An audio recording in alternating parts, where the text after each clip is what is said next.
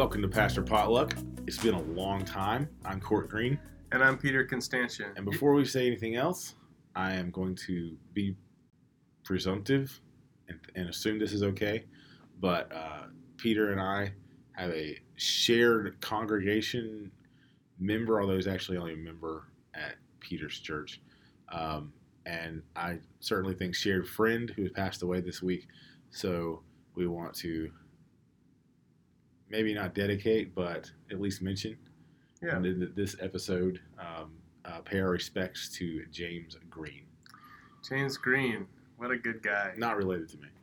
Yeah, not related, but during the pandemic, he would come and worship at your church sometime when my churches were not having in-person services, and 86 years old, and passed away just on Monday, doing what he loved. He got done working on some house projects, and they found him in his car afterwards. Yeah, I'd heard that they found him like he was getting into his car or something like that. Getting in or getting out of it or something like that. And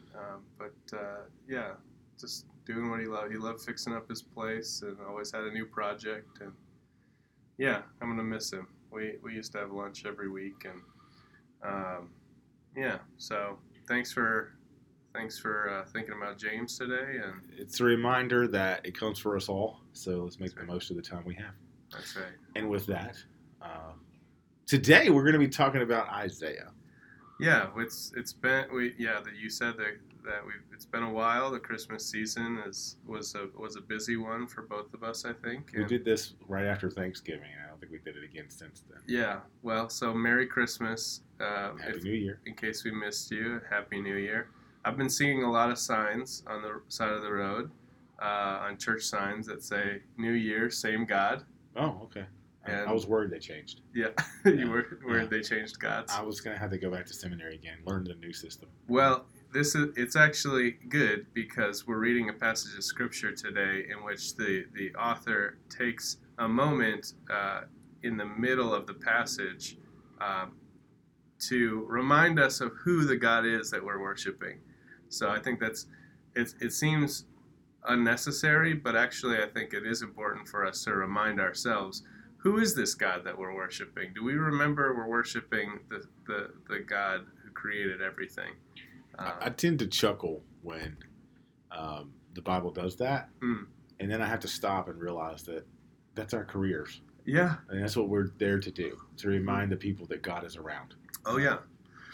And no less true today than it was when these scriptures were written is the reality that there are other gods out there that can be worshipped. Maybe we don't use that terminology, but certainly we find ourselves throughout our lives drifting in the direction of things that are not God.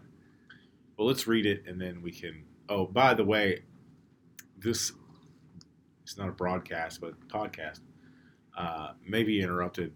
I have a cough drop, but we'll see. I have been sick. I'm not like get you sick now, but God willing. My voice is obviously different. But I may have to stop and cough, and then so there will be like pauses and little jumps in the editing process. We are all too familiar with symptoms and working through illnesses these days. It seems like a lot of us can't catch a break. I know. Isaiah 42, 1 through 9. This is, last time we didn't talk lectionary, I don't think, but this is a lectionary reading, and it comes from the readings for this week, which is January 8th. Isaiah 42, 1 through 9, in RSV. Here is my servant whom I uphold, my chosen, in whom my soul delights. I have put my spirit upon him. He will bring forth justice to the nations. He will not cry or lift up his voice, or make it heard in the street. A bruised reed he will not break, and a dimly burning wick he will not quench. He will faithfully bring forth justice. He will not grow faint or be crushed until he has established justice on the earth, and the coastlands wait for his teaching.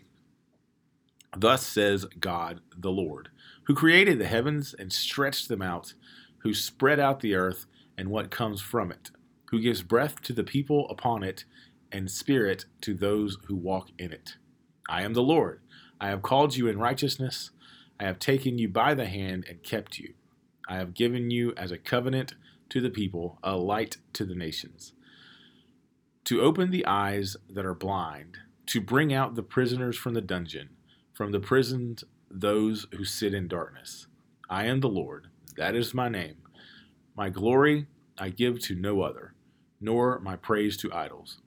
See, the former things have come to pass, and new things I now declare. Before they spring forth, I tell you of them. That's the end of the reading. Thus ends the reading. Well, if you're all right with this, Court, I felt like we should just start off by going a little bit line by line, and then we can sort of break out from there into larger reflections. Okay. Well, the first Go line is, "Here is my servant." Is that talking about Isaiah? Well, that's a good question. This scripture is given to us on a lectionary day that is known as the baptism of the Lord, and it's paired with the passage from Matthew where Jesus is baptized. The dove descends, the heavens open. This is my son with whom I am well pleased. Yes. And so it connects, and we're sort of given that connection by the lectionary. But it is a good question to ask, who is Isaiah talking about? Or who is God talking about through the prophet Isaiah? But here is my servant, the one whom I uphold, my chosen, who brings me delight. What do you think? Who is he talking about? Or who could he be talking about? Well, God could be talking about anyone, is the cop-out answer. I think it's a stretch to say this must be talking about Jesus. I don't think that it's crazy to use this in connection with Jesus, looking back on it. Right. But to put yourself in Isaiah's sandals and say, well, I mean, clearly God's talking about Jesus, and they just didn't know it yet. Why? What's the point? Yeah. It's not going to happen for centuries later. So there's the cop-out answer, which is he could be talking about anyone. Which is still true, even though it's a cop-out. There's the Sunday school answer, which is that he's talking about Jesus. Of course. What other answers can we think of? Well, we in Christianity get lost in this term, the Messiah, when in fact in Jewish history there are several. Yeah. It's a Messiah for a time. Mm-hmm. And so whoever it is that could rise up and become a freeing force. Yeah. And honestly, if you're thinking about the Babylonian exile, it ends up being, was it Darius? Darius, yeah. Who they attribute that title Messiah to? A Persian king. Yeah. Who's the not Persians get their power. Yeah. And not so much overthrow, but kind of overtake the Babylonian Empire as the Babylonian power. Okay. Dear listener, history moves in waves of power. Yeah. One superpower is on a rise and gets to a crest. Think of it as a wave. Gets to a crest and then falls off in power. And as they're falling off, some other superpower is rising up. And I'm using my hands, which is silly because it's a podcast.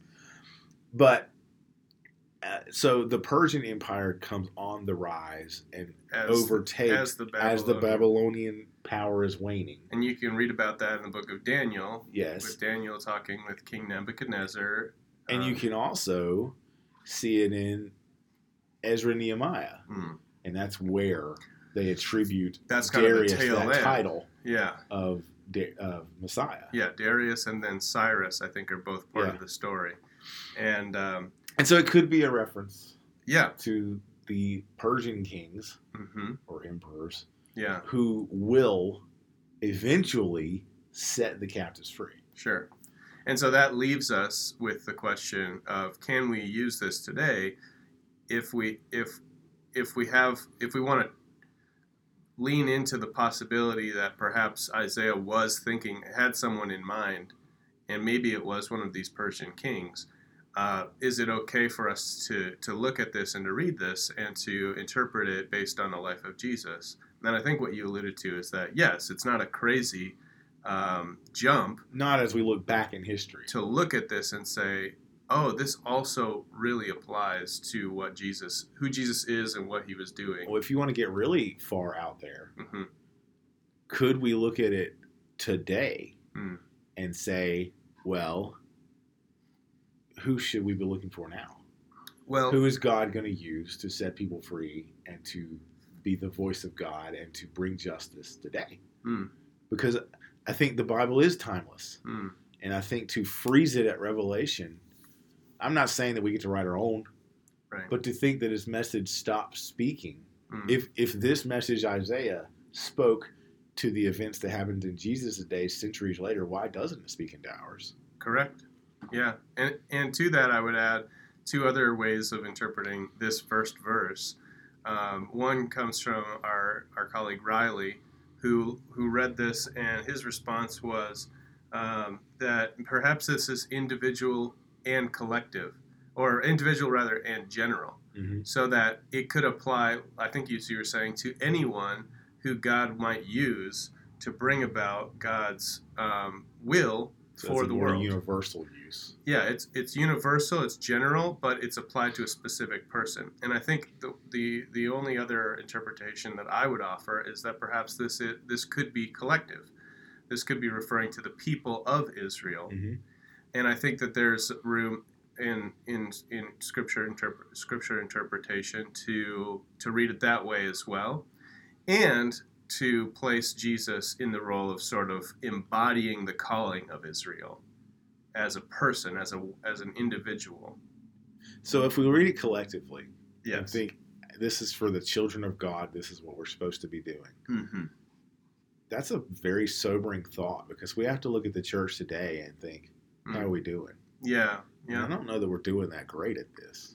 All right. Well, let's read a little bit more. Maybe we can use that as a checklist for evaluation of the people of God, who I think encompass the chosen people of Israel and those who are welcomed in by Christ, who are considered part of the body of Christ. So far we've gotten 4 words into it, so we're just doing a bang-up job. What is the next line you suggest? I chose the first one we talked about. Okay, well, I think, going along the lines of interpreting this through a Christian lens, one thing that struck me is verse 2, where it says, he won't cry or shout out loud or make his voice heard in public.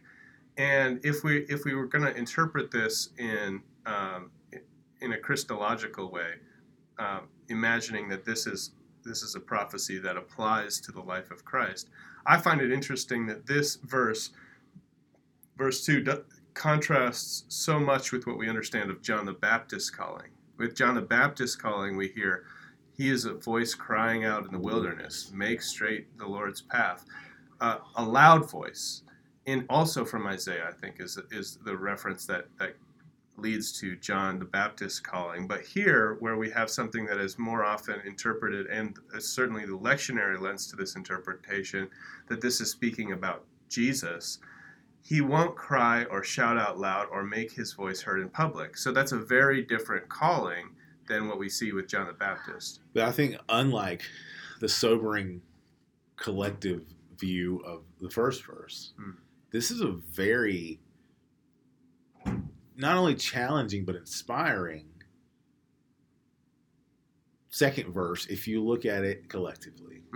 If it is a job description for what the church is supposed to be. Because if you're not making the loudest noise, which is how we as a society tend to see effective leadership, who's speaking the most. Whether they're speaking anything worth hearing is not always the point. It's just, who do you listen to? If you're not making the loud noise, what are you doing? You're doing. And so this may be a call to let our action do our speaking. Absolutely. Understanding ourselves as part of the body of Christ, do we lean in to sort of the Protestant understanding of what is important and focus on what some have called the supremacy of the spoken word, is it all about proclamation? Mhm. Is it all about preaching? Is it all about scriptural interpretation? Or is there a way in which those things can be sidelined for a time or held in balance or check with action, with doing the work without speaking out and without making a big deal about it? I like what you're saying, but I want to offer another way of seeing it, seeing what you just said. Hit me with it. Kerygma proclamation Mm-hmm. should not be understood as just words, Mm. because our actions do proclaim. Yes. Our actions do preach. Yes. Our actions do have a message that they carry with them. So I think perhaps another way of seeing that is to just, I guess, be more on the nose with it, Yeah. and just, instead of saying, it's not just about the proclamation, be even more specific and say it's not just about words. Mm-hmm. Because I think when we limit proclamation to spoken word or written word, Mm-hmm. it takes a lot of very dedicated, very people out of the proclamation game, and they start to see that, and maybe we've done this to ourselves. We in our profession, they start to think that proclamation is limited to those who occupy a pulpit, Mm-hmm. or a microphone or a blog or whatever, Right. or who are writing textbooks. I don't know who it would be, but they start to define themselves out when their action. There's a couple in my church, for instance, who have a heart for missions like no one I've ever seen in my life. Do we agree on everything? No, but we certainly agree on that. And they proclaim with their actions much louder, in my opinion, than I proclaim from the pulpit anything. Yeah. And so I just be careful not to define, and I think that's why this verse is so encouraging. I'd be careful not to define proclamation as limited to the speech realm. Yeah, absolutely. So when I was really jaded in college and looking for answers and not really sure of my faith, this was something that was really important to me. The emphasis on speech versus works, and I was a religion major, but I took classes that were almost entirely focused on history and culture of religion, because I had this feeling, I guess, from seeing so many Christian leaders just talk and talk and talk, but not actually walk the walk, that if you show me how you live, I'll tell you what you believe. Yeah.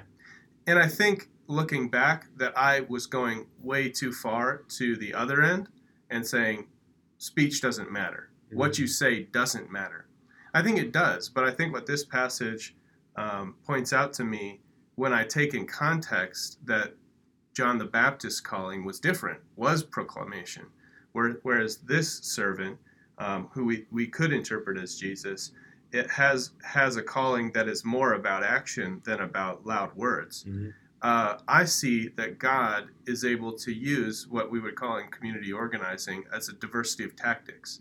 God is able to call people to different ministries and different ways of proclamation, not because one is better than the other, but because in tandem they actually serve the same purpose. They benefit one another. Right. Yeah. So we debilitate the body of Christ when we prioritize or grant supremacy to one way of proclaiming over another.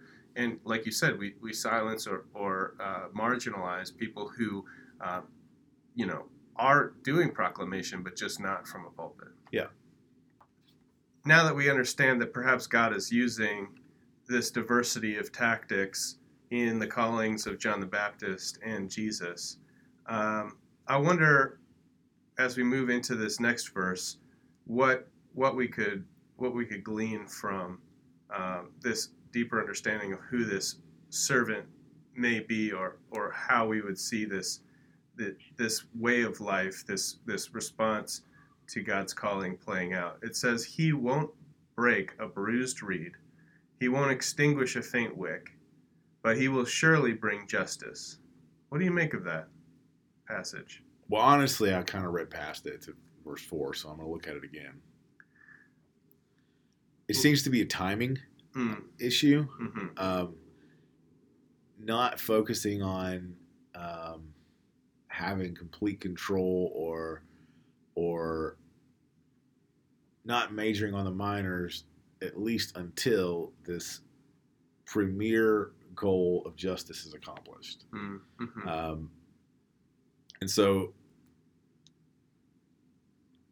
I think this is, and I don't know this, but it sounds to me like the prophecy is setting the ideal goal for whomever this leader will be.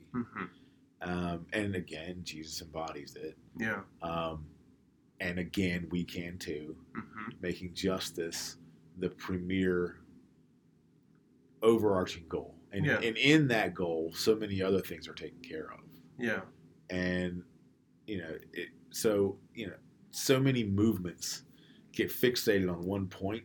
Yeah. And lose so many other things. Look at civil rights in the 60s. A lot was done in that decade to advance.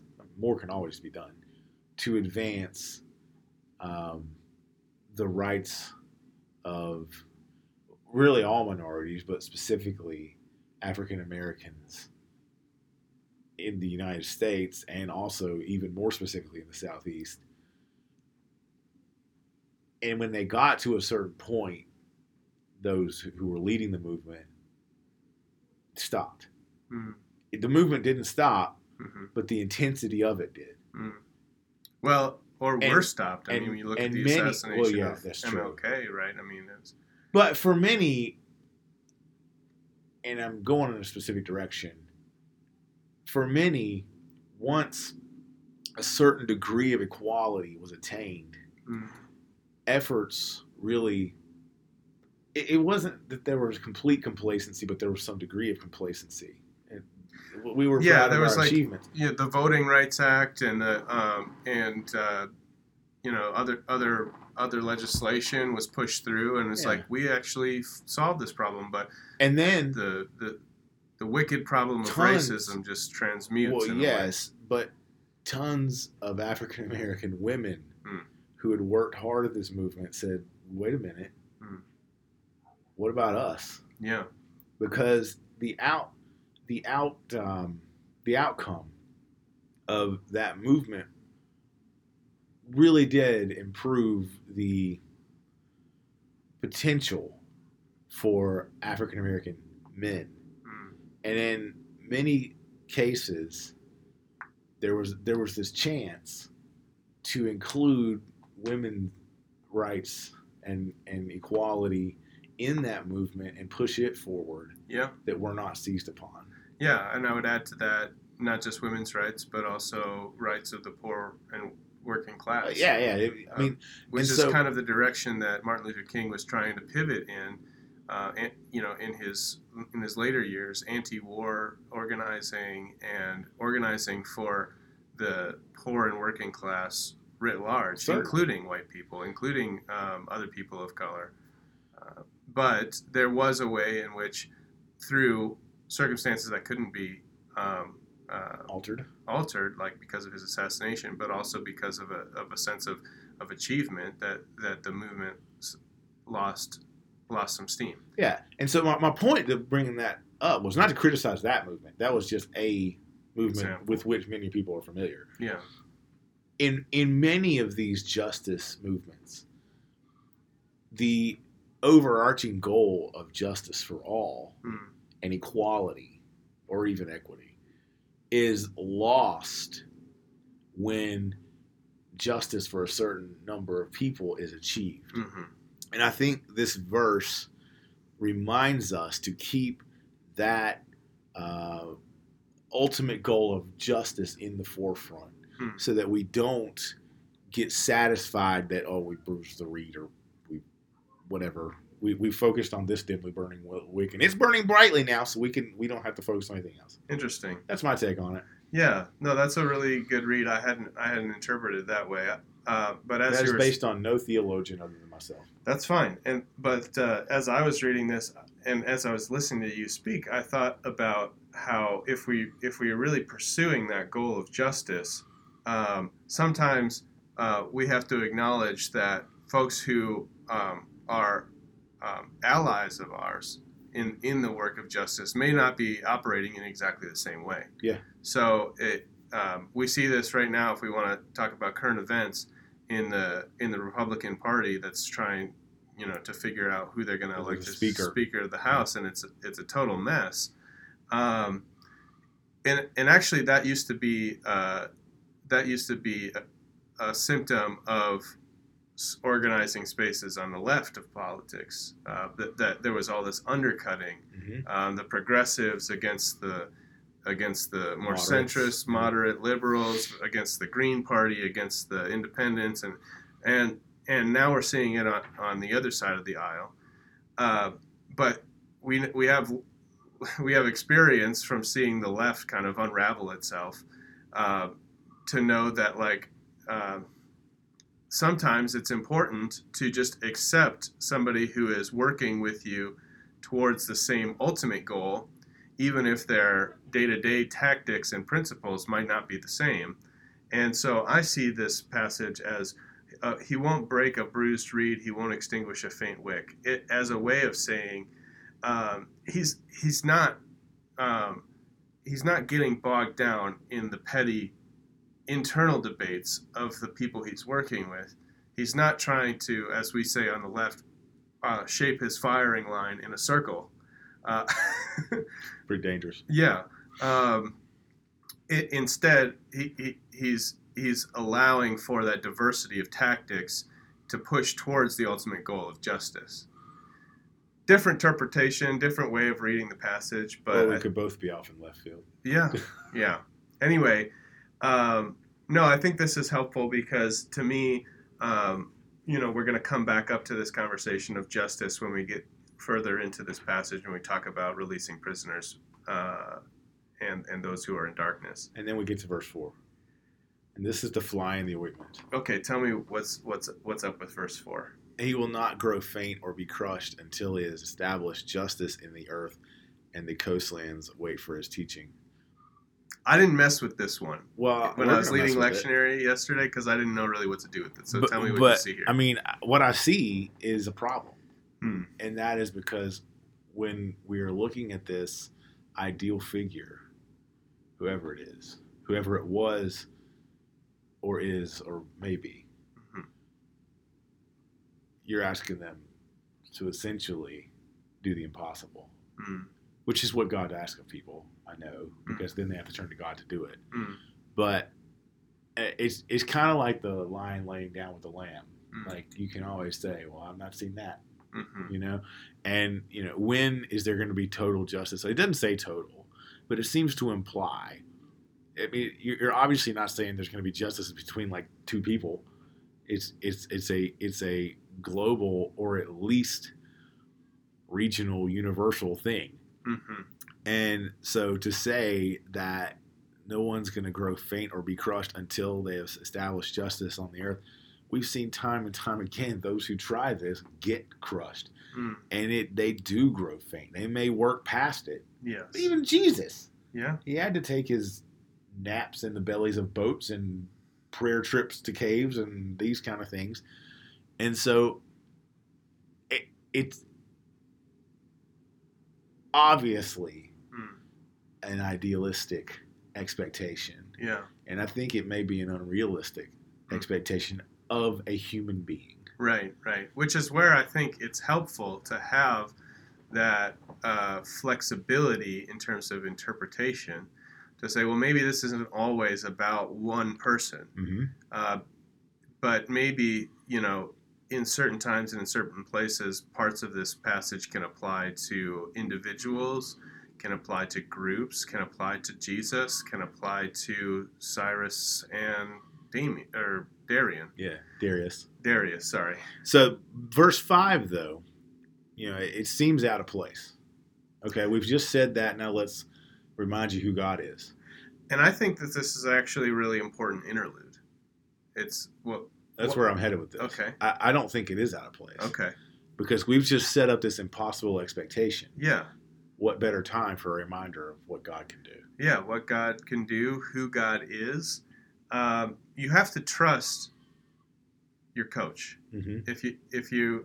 If you are working towards training for some ultimate performance or race or event, like, you got to trust your coach. You can't look at the blows that are coming towards you as punishment. You got to look at them as opportunities for building strength, and part of that is the trust relationship between the performer or the athlete and the coach. And here we have an interlude where we say, okay, we've set up what seems like an impossible destination, an impossible goal, an impossible achievement, like justice in the land. Mm-hmm. But let's pause and remember whose team we're on. And this is something we need to do. Yeah. This is something that I can't speak for everyone, but certainly myself doesn't do enough. Yes, absolutely. My translation, the Common English Bible, I like how in the Psalms and also here, where there are passages like this, almost outlines them like bullet points. So read yours. So mine says, the top line, God the Lord says, dash. And then indented is this bullet point list of who God is. The one who created the heavens, the one who stretched them out, the one who spread out the earth and its offspring, the one who gave breath to its people, the life to those who walk in it. And it's this like pause moment of like, remember whose team you're on. Like, you are on the winning team. Like, even when you feel like the odds are stacked against you, it's impossible. Remember who the coach is. Yeah. Like, this is the one who gives us breath, gives us life. And if God is successful at doing that daily, giving us new life, which we acknowledge, then maybe we can trust God to carry us a little bit further, a little bit further towards God's vision. So in this reminder of who God is, it uses my favorite Hebrew word. And it's my favorite because it's the most fun to say to me, which is ruach. Ruach. Ruach is spirit, wind, and breath. And so when you see it say who gives breath to the people upon it and spirit to those who walk into it, it could very well read who gives spirit to the people upon it, and breath or wind or whatever. It's those three things. Yeah. And so you just got to use context to figure out which of the three words it means. But it's my favorite word because of this use of it, and it's fun to say. But it's a reminder, in this reminder of who God is, it reminds us of who we are. We are people who matter so much to the God who is that capable that could create the earth and spread out the heavens and all that stuff. Yeah. That God chose to breathe breath into our lungs. And continues to choose to breathe put breath our spirit into this body and let it inhabit the earth in this time. You matter. Yes, you matter. And so in times where we feel like, verse 4, things are just too much. The expectations are too great. Mm-hmm. We are reminded of who God is, and in that same sentence, well, not maybe the same sentence, but in the same verse, how much we matter to that God. Yes. This is inspiring. Yes. I mean, it is sometimes, I think, too much to stop at every moment and remember or try to believe I'm breathing, therefore God wants me alive. Yeah, go further than Descartes. Descartes said, I think, therefore I am. You breathe, therefore you are. I breathe, therefore I am, and I breathe, therefore God loves me and has a purpose for me and has a desire for me to be engaged and working with God towards God's purpose. I mean, if we really believed that, if we really accepted that that was the truth, that we have breath in our lungs because God has a desire for us to participate in God's will for the world, like, I feel like we would be a lot more cautious with our breath.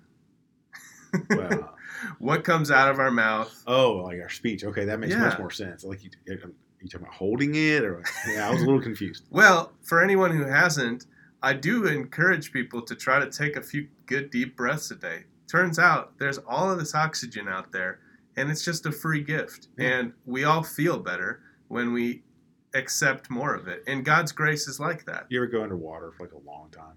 Yes, I have. Towards the end of whatever time you're trying to get to, Yes. you start to realize the value of breathing. Yeah.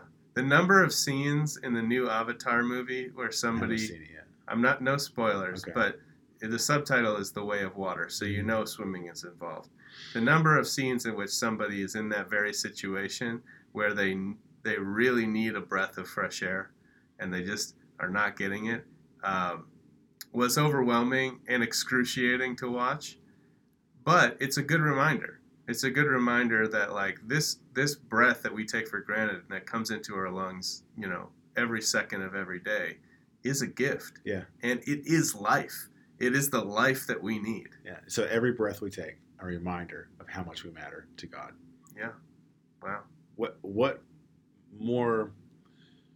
easier and available Mm-hmm. shot in the arm or whatever phrase you want to use for encouraging people can we have?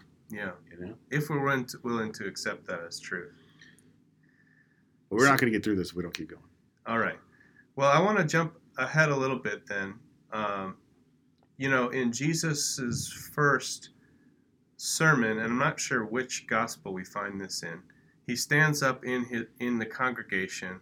He reads a scripture passage that I think comes from Isaiah. I think it's Luke, but I'm not sure. And he says this, he sits down, he says, "This has been fulfilled in your hearing or in your sight." And I think he's talking about himself. But the verses that he uses talk about giving food to the hungry, opening the eyes of the blind, setting the prisoners free, among other things. And in verse 6 and 7, we see this again. At the end of verse 6, it says, let me summarize here, verse 6. "I, the Lord, have called you for a good reason, ... to open the eyes of the blind, to lead the prisoners from prison, and those sitting in darkness from the dungeon." And my gripe with this passage is that I think as Christians in the United States today, we oftentimes spiritualize this, maybe to a fault. And I wonder if there's room for interpretation that this is literal. You won't hear that coming from me a lot, that like we need to take a literalist reading of Scripture. But in this case, I wonder, shouldn't we be stretching ourselves to imagine the possibility that God really is desiring to open the eyes of the blind, really is desiring to lead prisoners from prison, really is desiring to lead those who are sitting in darkness from the dungeons of this world? And not just spiritualizing it and saying, "Oh, well, he's talking about a spiritual blindness. Oh, well, he's talking about a spiritual imprisonment." I think there's a middle ground between absolute literal and absolute spiritual, and that is metaphorical, but not necessarily just spiritual. So there are so many other ways other than spiritual blindness or actual blindness that we can be blinded. Blinders, where we get tunnel vision and we only focus on one thing to the detriment of others. Yeah. Blind spots where we think that we know what we're doing, but we're missing something big. Yeah. Being blinded to our own potential, for instance, in people who are in like emotionally abusive relationships. So there is gray area. I'm not saying that we shouldn't read it literally, though. I like where you're going with it, but I just wanted to throw that into the mix. It's just a passage that I think ought to make us feel uncomfortable. And I don't want to let go of that discomfort or try to explain it away. We have a extremely large prison population in the United States. I think it's over almost to 2 million at this point. It's a lot. It's a lot, and it's on a cycle. I mean, there's 600,000 people who are released every year, and then 600,000 more who are incarcerated, and it's just, if there's a bed, they'll feel it. Yes, yeah. And so I think it's helpful to feel a little bit of discomfort in imagining the possibility that God is actually literally encouraging us to create a world where people who are in prison are freed and somehow reincorporated into society. Well, that's the question. Are they really freed if they cannot get a job, if they cannot make a living, if they cannot have families and own houses, et cetera, et cetera, et cetera? Mm-hmm. Yeah. So far, the only large-scale way we've figured out to do this as a human species is what Russia is doing right now, recruiting soldiers from prisons. Yeah. You know, but you know, we are a violent people. I mean, human beings. Like, this is like, I think this is one of the main things that Jesus came to help us figure out about ourselves and maybe try to grow from, is that, like, we look first to destructive solutions. Mm-hmm. And so if it's possible to reintegrate a person from incarceration into society and to label them a hero instead of a vagrant or whatever, because ne'er-do-well. Yeah, by recruiting them into a military service, by offering them an opportunity to serve their country, can't we try to imagine a way in which we do that, in which we can find ways to redeem people who had otherwise been written off, in ways that don't involve sending them off to war to kill somebody? Yeah. I mean, I believe that it's possible, and I admit that I also struggle with that imagination, but I believe that that's kind of the imagination God is trying to invite us into. In Vietnam, interestingly enough, that's one of the ways we dealt with our immigrant population. If you want to be a citizen, sure. Sign up for the draft. When you get back to the jungle, yeah. Yeah. And not sign up for the draft. Oh, yeah. Sign up for service. For service, yeah. Yeah. So anyway, that's just a little thorn to carry around on your side. Sometimes those thorns are important for us. I do like that it challenges us right after. It says, here's this ideal that seems impossible, but remember who your God is. Remember how important you are to God. Yeah. And since you're feeling important, here's another challenge. Yeah. Don't exclude these other people that you might have thought are not important to God. Yeah, God might think matter that also. God might think that these people are important too, and then we can bring back in the spiritual interpretation. Like, I think as Christian people, we're so easy to write off folks that are just not showing up at church, folks that are just spiritually blind in some way, or trapped in sin, and so there's no hope for them. Well, we might not have hope for them. Yeah. We might not believe. Which says more about us than it does them. Right. But God still believes in them, and God's still giving them breath too. Mm-hmm. Yeah. And with all of that, once you've read that, then you get to verse 9, and it seems like that's kind of a reach if you just read verse 9. But once you've read all this stuff before it, verse 9 seems as natural as night and day. See, the former things have come to pass, and new things I now declare before they spring forth. I tell you of them. Once you see the power of God, you're ready to embrace something new. And you're not surprised that this God that you have always thought is static is not only able but willing and, in fact, wants to do new things. Are we ready to get on board? Right. Yeah. We talked about blindness earlier.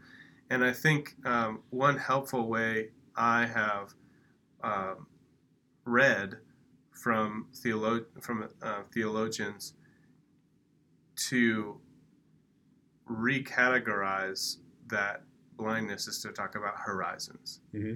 That from a certain perspective, there are things about the life of God and things about the will of God that we just can't see because we're not that tall. We can't see over the horizon. That doesn't mean that they don't exist. That doesn't mean that it's not possible to get there. But we are limited by that perspective. So I took a friend of mine hunting. You met him. His name's Andrew. I took him last muzzleloader season, and I put him in that same stand that you had used, and I have put another stand up in the corner. So that way when I have new hunters in that one stand, you can keep an eye on them. I can keep an eye on them. And so he's hunting, and as I'm looking out across the field, my focus is on him getting a deer. because he's never gotten one. Sorry, Andrew. Here comes this. It was a fairly big buck, like 8-pointer, pretty tall antlers, not very wide. He just comes walking across the field. And I'm sitting there in text message. I'm like, it's right in front of you. You've been trying this for years and you haven't gotten one. Make the shot. Yeah. And finally, he texts back to me. I can't see it. Mm. So when I got down, and he never saw it. And Wow. we may have saw like a brief flash of its antlers. Yeah. It's because from my perspective, Yeah. I can see behind the hill this buck is walking on. Yeah. But from his perspective, he couldn't see anything. Yeah. And so your point about horizons, there's a practical example. Yeah, absolutely. What you can see from your perspective in life is completely different Yeah. from that of another's. And I want to take this to Jesus now, because I think the reason why we continue to be perplexed and challenged by that individual, Jesus of Nazareth, is because people didn't understand what he was talking about. Yeah. And so he ended up speaking in parables to like intentionally confuse people and make them continue to ask these questions. And by just doing works that were in line with what he saw his father doing. Mm-hmm. And I think that the reason why I continue to be pulled back to Scripture and to try to wrestle with these things is because I have to believe that Jesus, even as unintelligible and confusing as he was, had a perspective that is beyond what I can see. And so in my Christian walk, in my trying to be part of the body of Christ, like the further I go out on my own to try to accomplish that without bringing prayer and Scripture with me, Mm-hmm. like the more lost I get. I'm just further and further afield from whatever God was seeing. The Scripture is I believe, slowly and over time, helping me to reform my vision so that maybe someday I'll be able to see just a little bit further over that horizon. Or even if I can't ever see completely clearly, that at least in this place that I am, to act in harmony with with the vision that God is casting through Isaiah here, or the vision that God is casting through the person of Jesus of Nazareth. Mm-hmm. Because, yeah, we have to acknowledge our own limitations, our own finite ability to see God's vision. We'll never fully understand or fully be able to capture what is the will of God, but that shouldn't limit us from trying. And how do we try? I think one way to do that is to come back to the Ruach again. Mm. Yes, I am special and valuable and important because God has chosen to give me breath, Mm-hmm. but I am also completely dependent. Mm-hmm. And that'll humble you. Yeah. And that'll get you back in line, hopefully, Yeah. with where we are supposed to be. And the breath is not something we can control. Nope. It's all around us, and like the scriptures say, you don't know where the wind is coming from or where it's going. You see the movement of the trees, of it. the effects of it, but that, and the Spirit is like that too. So, the collectivist reading is sometimes a balm for me when I feel like I don't know the answer, I can't figure this out. Maybe I can trust that whatever God is doing on the other side of the planet, Mm-hmm. or just out of view for me, is something that I'm a part of, even if I can't feel that or see that right now. And that is my hope for all of you. For Pastor Potluck, I am Corey Green. And I'm Peter Constantian. Happy New Year.